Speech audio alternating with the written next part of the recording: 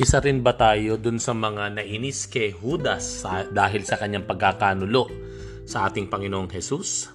Welcome to Father Jade Shares, where I share some reflections for the daily gospel reading. Today is Saturday of the 25th week in the ordinary time, and our gospel is a gospel according to Luke, chapter 9, verses 43 to 45. While they were all amazed at his every deed, Jesus said to his disciples, "Pay attention to what I am telling you. The Son of Man is to be handed over to men." But they did not understand this saying. Its meaning was hidden from them so that they should not understand it. And they were afraid to ask him about this saying. Kung naiinis ka kay Judas ay dahil sa kanyang pagkakanulo sa Panginoon because of his betrayal to Jesus, well, maraming ganun ang pakiramdam. Pero alam nyo ba na hindi kailangang si Jesus mismo ang iyong ipagkanulo?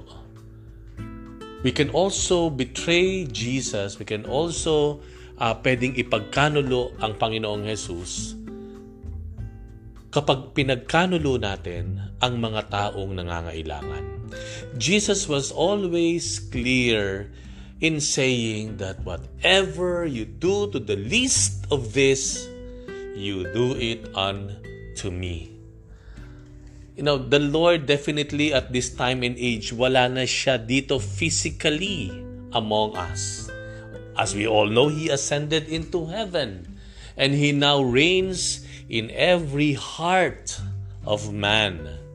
Pero hindi natin maiaalis yung sinabi minsan ng Panginoon na kung ano ang ginawa natin sa maliliit nating kapatid ay ginawa natin sa Kanya. Therefore, what am I saying here? We don't need to go back to the time of Jesus more than 2,000 years ago to betray Him.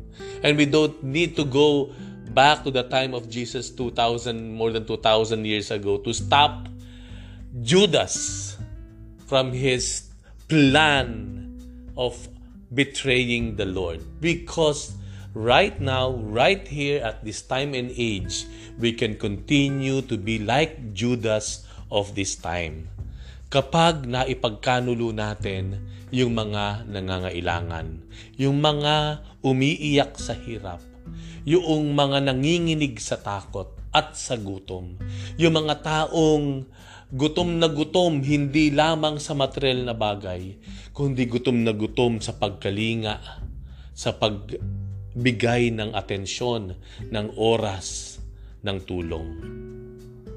The Lord in the Gospel says, "Listen to me. Pay attention to what I am saying. I will be handed over to man. The Son of Man is to be handed over to men." Ibig sabihin, ako ay ipagkakanulo ng tao. Sadly, until now, we are betraying. The world is betraying Jesus. Let us stop betraying Jesus. Yung ginawa nung panahon na iyon might be enough already. Ngayon, let us stop betraying Jesus by looking after those who are in greater need. Nabigyan natin ng panahon, ng pag-iisip, ng kalinga, pagtulong, pag-unawa at pagtanggap doon sa mga tao sa panahon ngayon ay nagdurusa, nahihirapan, nagugutom, natatakot. At sinasabi ko ito hindi lang para sa isang material na regalo mo. Kailangan din minsan yung panahon, yung pasensya, yung pagbibigay. Let us stop betraying the Lord right now, right here, even in your life. Isa-isahin natin. Each of us, if each of us will be mindful, will be attentive to the cries and the calls of those who are suffering, then we can stop betraying the Lord.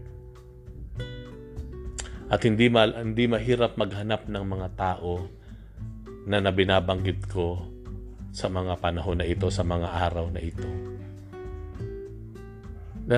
Yes, of course, we have our own needs. But our own needs should not stop us from doing an extra mile to look after the needs of others. Let me pray for you.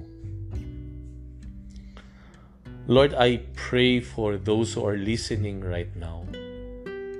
Those of them who are crying deep inside because of a longing and yearning for love, attention, affection from their loved ones, from the people who are close and dear to them. Let them, O Lord, find consolation in you and send people to give them and to satisfy their cries and their longing and their yearning. Send people, remind their friends and families that they are waiting for them.